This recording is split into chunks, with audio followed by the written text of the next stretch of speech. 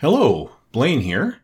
Now that we have completed our runs of Dimension X and X-1, it is time to look at the third season of the old-time radio programs of Bureau 42.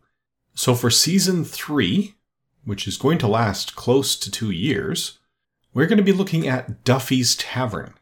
Duffy's Tavern was a radio show that lasted a little over a decade, kept jumping networks. It was a combination comedy and variety show. There's some vaudeville influence in it. There's a heck of a guest cast because they were bringing in people like Dorothy Lamour, Bing Crosby, Vincent Price, and a number of the stars of the day would happen to stop by this bar. More notably to today's audiences, Duffy's Tavern was created by Abe Burrows, father of James Burrows, who would go on to co-create Cheers. And it was a format where you always know the bartender, but you never actually meet Duffy. Everything is done through one-sided phone calls.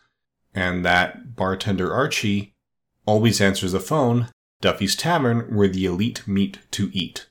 So with Duff Beer and Moe's Tavern, where the elite meet to drink, we can see its influences and homages in The Simpsons as well.